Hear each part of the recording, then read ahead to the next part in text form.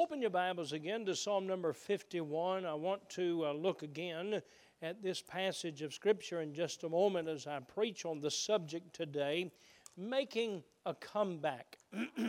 Making a comeback. The Bible is an amazing book of those who came back to good and right and success and peace and safety from a life of despair and near destruction. I'm glad our God is a God of a second chance. Amen. And a third and a fourth and a fifth and a 10th, aren't you?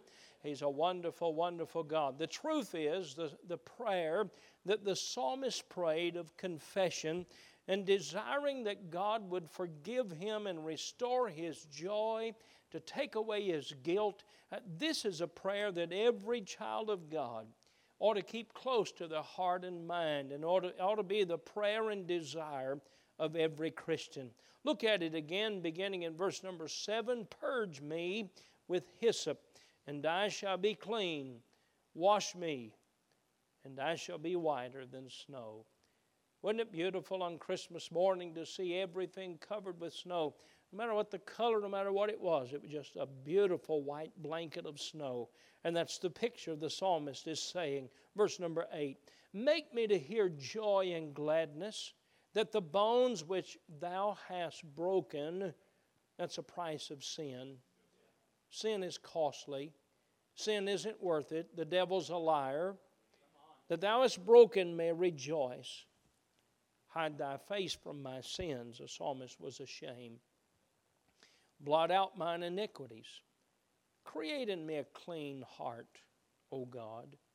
Renew a right spirit within me. Cast me not away from thy presence, and take not the Holy Spirit, or don't take your comfort, your closeness from me. Restore unto me the joy of thy salvation, and uphold me with thy free spirit. Heavenly Father, as I preach the message this morning, I want to be an encouragement to every child of God and a challenge to every Christian. There may be some today who would say, well, I don't need this message. I'm in the will of God. The truth is, all of us need it, because all of us deal with a heart that grows cold and hard towards spiritual things and the things that we're supposed to love and live for. And I pray that today our heart's desire would be to be yet closer to Thee, O Lord. Help me as I preach. Fill me with your Spirit, I pray, in Jesus' name, amen. Not everyone that left the will of God was able to return to a place of joy and gladness. Samson left the will of God and perhaps wasted more potential than any of the Old Testament men who had great strength and ability, and because of his sin, his life was cut short. I think of the two sons of Eli that grew up in the temple. They knew right, they did right. But in their disobedience, and I don't know if it was because they became apathetic toward the things of God, that they did again and again and again. And I fear that sometimes you and I coming to this place, service after service, and singing the songs and going through the same type of service, that we would become cold like those two sons of Eli, and would come to the place that the things of God don't mean anything. And one day they offered a strange fire, and as a result, God took their life, and their potential was never realized. I think of Lot, who never returned to the joy of the will of God. His family was ruined because he went down to Sodom, and his wife and his family gone because of his choice and his choices and his decisions. And he never had that day that he was able to see his prayer answered, that the psalmist prayed here, that the joy of the Lord would return to his life. However, there are many in the Scripture who overcame failure. In fact, every person in the Scripture that overcame sin and failure. Many overcame themselves and pride, and they came back to a place of service for the Lord. Our text passage is one of the greatest comebacks in all of the Bible as far as the will of God is concerned. David, of course, had not only sinned to cover up his sin, he sinned again, and to cover up his sin, he was dishonest, and to cover up that dishonesty, he was deceptive, and he came to the place that all of that was within his heart, and all of that was within his mind, and he couldn't even stand to hear somebody else sing, let alone sing himself. And that great psalmist who had written, who had penned, who had played, who had sung so many songs, he had no joy, he had no gladness because of his sin. Thank God for that prophet Nathan that stood that day and said to David, David, thou art the man. And conviction came to the place that he said, I don't want to live like this. I don't want to live with this conviction. I don't want to live with this guilt. And he came to this time of prayer, and God did forgive his sin, and God did restore the joy of his salvation. May I say this morning, God loves us, and God wants us to be in the center of His will. The prodigal son got to come home from the hog pen of sin. I'm glad he did. The prodigal son, he wasted his inheritance in riotous living, and the only dividends that riotous living ever pays is shame and pain. That's all it ever pays. Regret, and thank God for the day. The Bible says, in Luke chapter 15, the Bible says this, and he came to himself. He quit playing games in his mind. He quit trying to deceive himself and to deceive others. He said, I will arise and go to my father's house, and I will say to my father, I've sinned against thee and against heaven. I'm no more worthy to be called thy son. And he decided that day that he would ask if his father would make him just a hired servant, that he could work for his dad so he could have adequate food and a warm place to stay. Oh, was he surprised that day as he began to make that long journey back home. And the Bible said that his father saw him a great way off, and when he saw him, he ran toward his son, and he met him, and he fell on his neck, and he kissed him, and he began to rejoice. This my son was lost is found. And he came home, of course, and they killed a fatted calf, and they had a time of rejoicing. I'm glad the prodigal son came to himself. That's a comeback story in the Bible. Young John Mark left the will of God from a missionary journey that he was on with the Apostle Paul. He went home in times of difficulty. The Bible doesn't tell us a lot about the story, except that he went back home, and Paul later would not take him again when he wanted to go on another missionary journey. And Barnabas, being the kind of person that he was, and being a friend and a mentor to young men, he took John Mark back. And the Bible gives us the book of Mark, the Gospel of Mark. That's a good comeback story. I don't know about you, but I don't want to be away from the will of God. Amen. I don't want to be away from the comfort. I don't want to be away from the love and the closeness of being close to the Lord. Young John Mark, he experienced what it was like to come back. Jacob was a man with much potential and promise. Jacob had a hard time accepting the will of God. Jacob believed that he was smarter than God. He believed that he was smarter than the will of God. Jacob was one of the fellows who believed he was smarter than everybody. Went around deceiving, and he made himself wealthy in those deceptions, but there was no joy and gladness. Finally, the day came, his father asked him a question. It was a hard question. What is your name? Think of that. His father asked him, what is your name? Now, why did he ask him that? Because before he had asked him and he had lied, saying he was his brother, working to trick his father and to steal from his brother and to steal from his father. But finally, the day came that Jacob realized God's will is better than my will. And God's ways are better than my ways. And God's thinking is better. And can I tell you something? I don't care how smart, how intelligent, how successful we are this morning. This book right here is always right.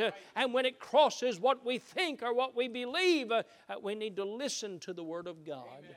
Thank God for the patience and the love of an almighty God that brought Jacob back. And when Jacob answered that question of his father, what is your name? He answered correctly, I am Jacob. And he said, you're no longer Jacob, but he said, you're Israel, and you're a prince with God. And God used him in a great and mighty way.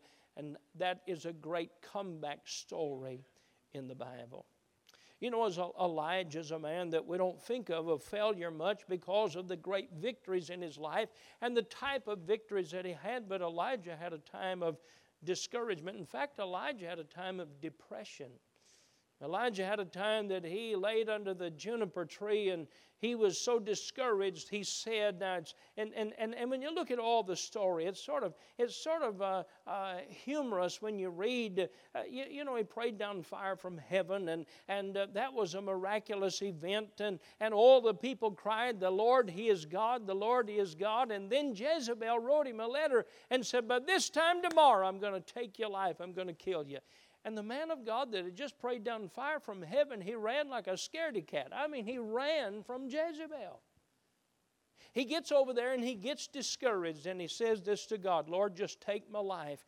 There's no more reason for me to live." Now, this is what is sort of humorous to me. I'm thinking, Elijah, if you really wanted to die, why didn't you stay in town? She was going to kill you by the next day. She'd have done that for you. You wouldn't have had to lay there in all that agony, just stayed in town. And Jezebel, she would have killed you. She killed Naboth. She knew how to do it. She knew how to get it done.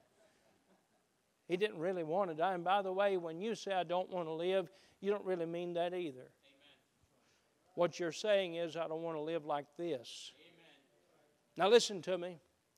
When you fail and the devil puts in your heart and puts in your mind the words, "I just don't want to live anymore," what you really mean is, "I don't want to live like this anymore. I don't want to live with the guilt of sin. I want to live with the guilt of failure." And thank God you don't have to live that way. You can be a comeback, as the Bible tells us that Elijah was. And he told Elijah, he was laying there asleep. Now, like what God said to him, He said, "Get up." Kindly, graciously, get up. God had a work for him to do. The great apostle Peter, in a time of fear, a time that he was in the wrong place with the wrong people. They were about to crucify Jesus, and they said, "You're with Jesus, aren't you?" He said, No, you're mistaken. I'm not with him. Yes, your speech is like that of Jesus. And of course, Peter, trying to convince them, he began to curse as the heathen and curse like the world, and trying to convince them that certainly wasn't a follower of Christ. No follower of Christ would talk like that, and he denied that he knew the Lord. And of course, Peter had a problem with pride, like so many of us do. All of us that live in flesh have that problem. And Peter having a problem with pride, and the Lord told him, He said, "Peter, when thou art converted, strengthen thy brethren." And of course, Peter said, "I'll never fail. I'll go with you all the way to the cross. I'll die for you, Jesus. I'll die with you." And of course, when he cursed and he swore and he said he didn't know the Lord, the old rooster began to crow. Well, that conviction set in. He began to cry and he began to weep. The Bible said this, that Peter wept bitterly.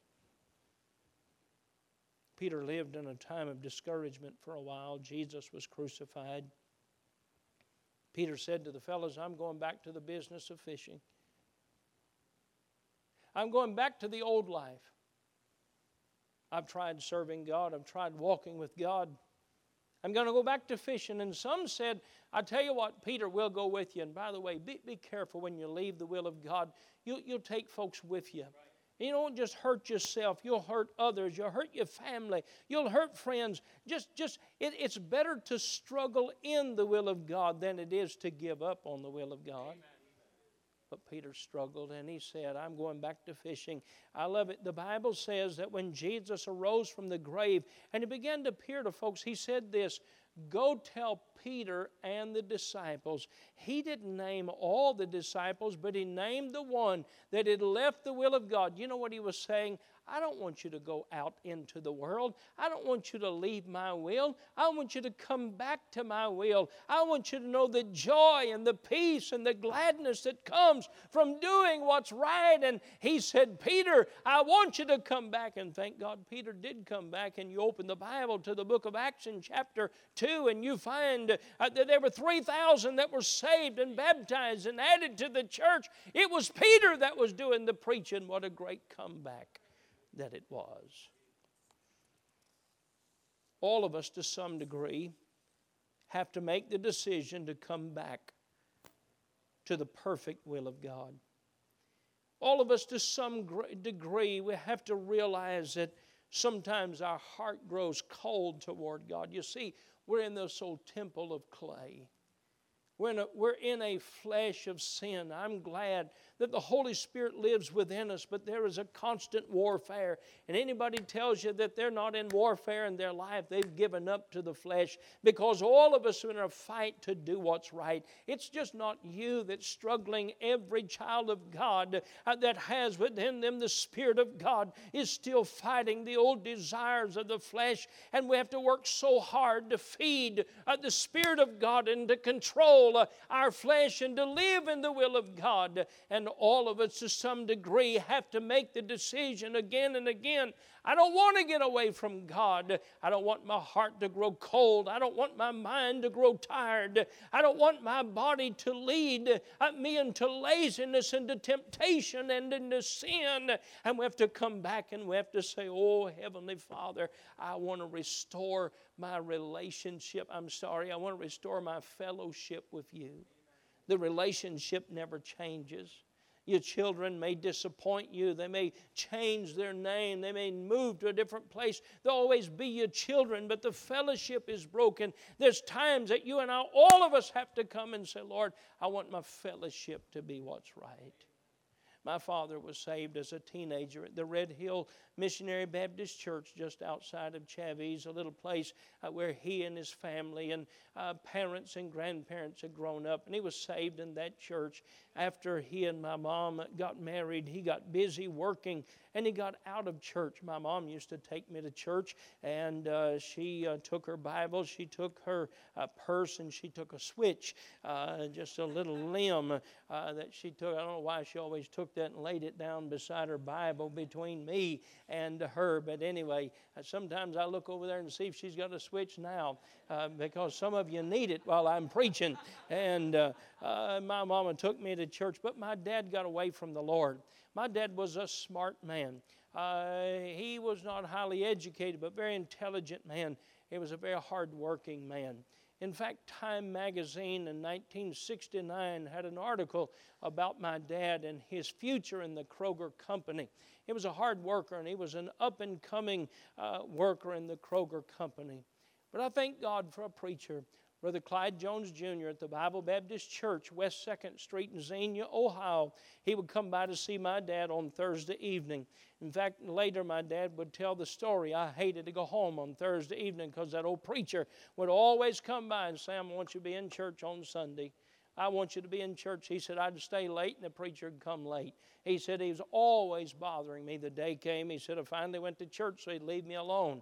He said I went to church. He preached on every sin I'd committed all week, and like he'd been following me around. I said I'll never go back there again. 2 or 3 weeks later, he said I went back, and finally, I want to thank God today that my dad walked that aisle and said, I want to come back to the will of God. I want to do God's will for my life. I thank God, and how I've thanked Him so many times. For 3.5 years, he worked there and helped in that church as a layman. And in 1972, God called him to preach. In July 13, 1972, he started the Bible Baptist Church in Hazard, and had the privilege to grow up in that ministry and grow up in that church from the time it started until his death in 1985. And because he came back, I had the privilege, and my 2 brothers and I had the privilege to grow up in a godly and a Christian home. Oh, listen listen to me, young dad. Don't take your children out of the will of God. Don't leave the will of God, but stay in the will of God. There's nothing but hurt and heartache and shame and embarrassment and pain and brokenness outside the will of God. I want to say today, if you're away from the will of God, you ought to come back to God today. One of my favorite verses in counseling with folks who feel like their life has been such a waste. And I tell them, if you'll come back to God, you'll be amazed what God will do. In fact, Joel chapter 2, the Old Testament prophet, Joel 2:25. You can write it down, look it up later. Here's what he said: I will restore to you the years that the locust hath eaten. Now what God is saying here, when you got away from me, I punished you. Now, I didn't punish you because I don't love you. I punished you because I don't want sin to destroy you. I punished you so you'll leave sin and come back to where comfort is. So you'll leave sin and come back to where security is. So you'll leave sin and come back where you can sing a song and mean it on the outside and experience it on the inside as well. He said, I'll restore to you those wasted years. Now, there are three things that you need in having a comeback in your Christian life. I want to give them to you this morning. Three simple things. Number one, have confidence that God still loves you. Have confidence that God still loves you. You see, sin always embarrasses us. Failure always shames us. And the devil magnifies that shame like he does a broken tooth with your tongue. You break a tooth off, put your tongue in there, and it feels like the Grand Canyon. You look at it in the mirror and you can't find it. The devil says that your sin has destroyed you and you will never, ever again enjoy the blessings of God again. Hear me well. The old devil's a liar. I want you to have confidence this morning. You're sitting here today. God still loves you. David knew, even though with all of the sin that he was guilty of, with a broken heart, David knew that God still loved him. And in this psalm, in Psalm number 51, as he began to pour out his heart to God, he poured his heart out to a God that he knew loved him. I want you to hear this statement: if God loved you as a sinner, He loves you as a son. If He loved you when you were lost in your sins and lost and undone, and you were not a child of the Father, but you were a child of the devil, if He loved you when you were a sinner, He certainly loves you as a son of God. Those of us that have children and have grandchildren, dear friend, there are things that disappoint and hurt, and there are things that have brought tears, and we have done things to bring hurt and heartache and tears to our parents, but we cannot destroy that love. And thank God, the love that our Father has for us is 10,000 times greater than the love I have for my children. Though it's difficult to comprehend, God loves us this morning, and God wants us to have the confidence that He loves us. I've seen many leave the will of God, but believe the devil's lie to say God doesn't love you anymore. And I've seen them die lonely away from God. I've seen it happen this year. I've seen folks that have sat in these very seats in this building. We've only been in this building a little more than a year. I've seen folks that have left the will of God, and when they go out, their sin embarrassed them and shamed them, and they didn't want to come back to church because they felt like everybody was looking at them and God didn't love them, and they stayed out there in their sin, and the devil took their life from them. Have confidence that God loves you. Let me give you this verse, Romans 5, verse 20.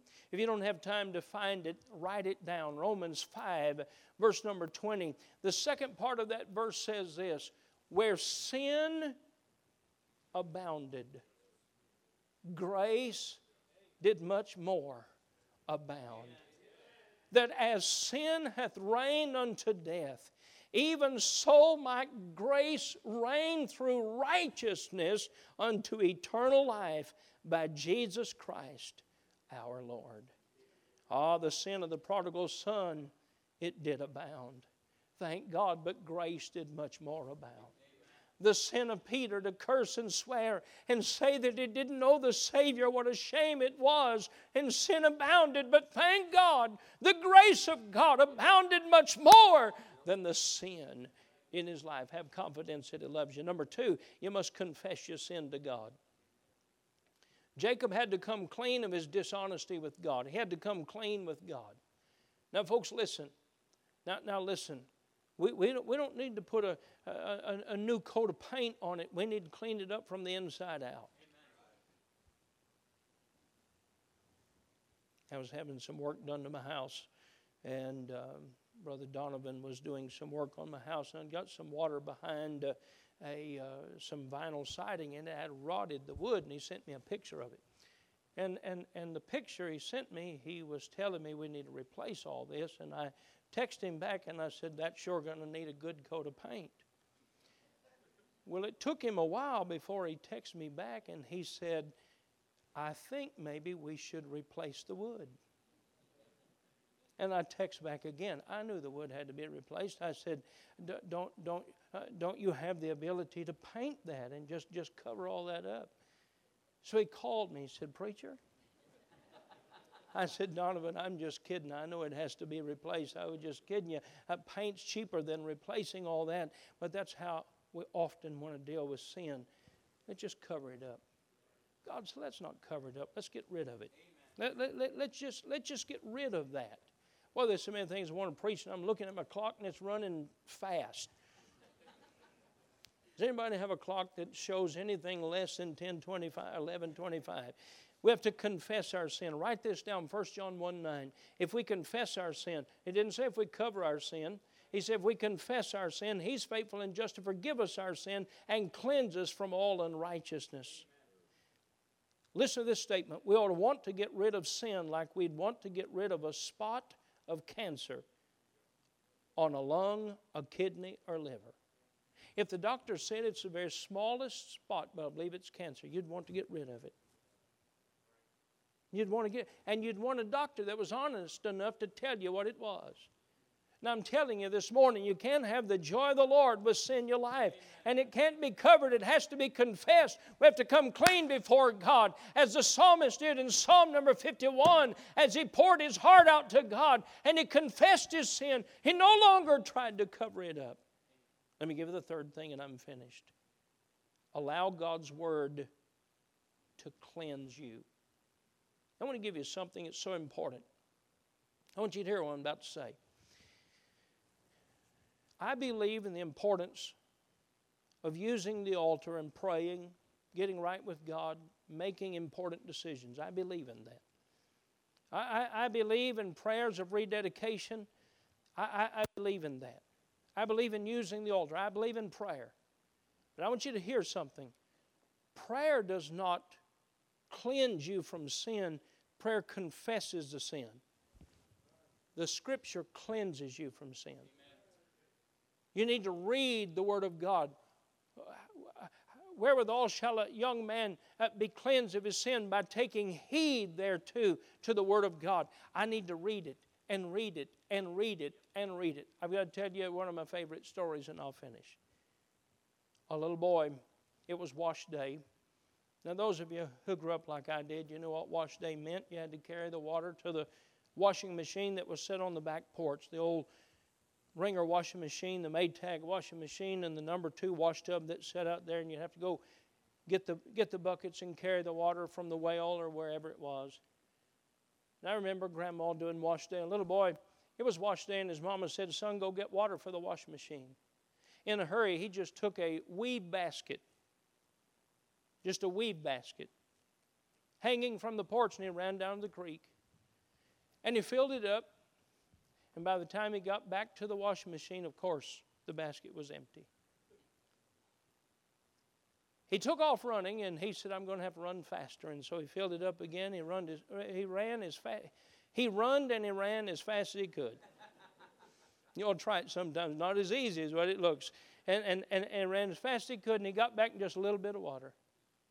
He took off running the third time. He was running just hard as he could run. He thought, I'll never get it filled up. This basket won't hold water. He said, Mama, he said, I'm sorry I failed. She said, well, you haven't completely failed. She said, at least the basket's clean.